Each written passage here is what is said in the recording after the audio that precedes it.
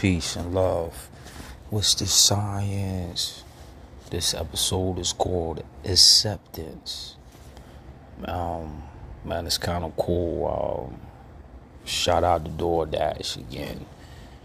Acceptance and DoorDash, they have a correlation that I've drawn up, and because they have an acceptance part on DoorDash, and when you start dashing, depending upon your acceptance rate, as DoorDash puts it, depending upon how many sales you get or how many orders you'll get.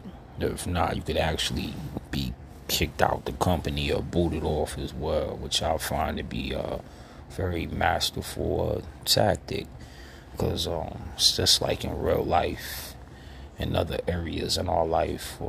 We all do things for acceptance, and we go above and beyond what is asked just to be accepted in anything that we do amongst other people who probably just want to be accepted like you too. But if they feel as though they hold that over you, they will dictate your movement, and you'll be going in a lot of different directions based off of just wanting to be accepted by people. Accept yourself and love yourself and know yourself. Peace and love.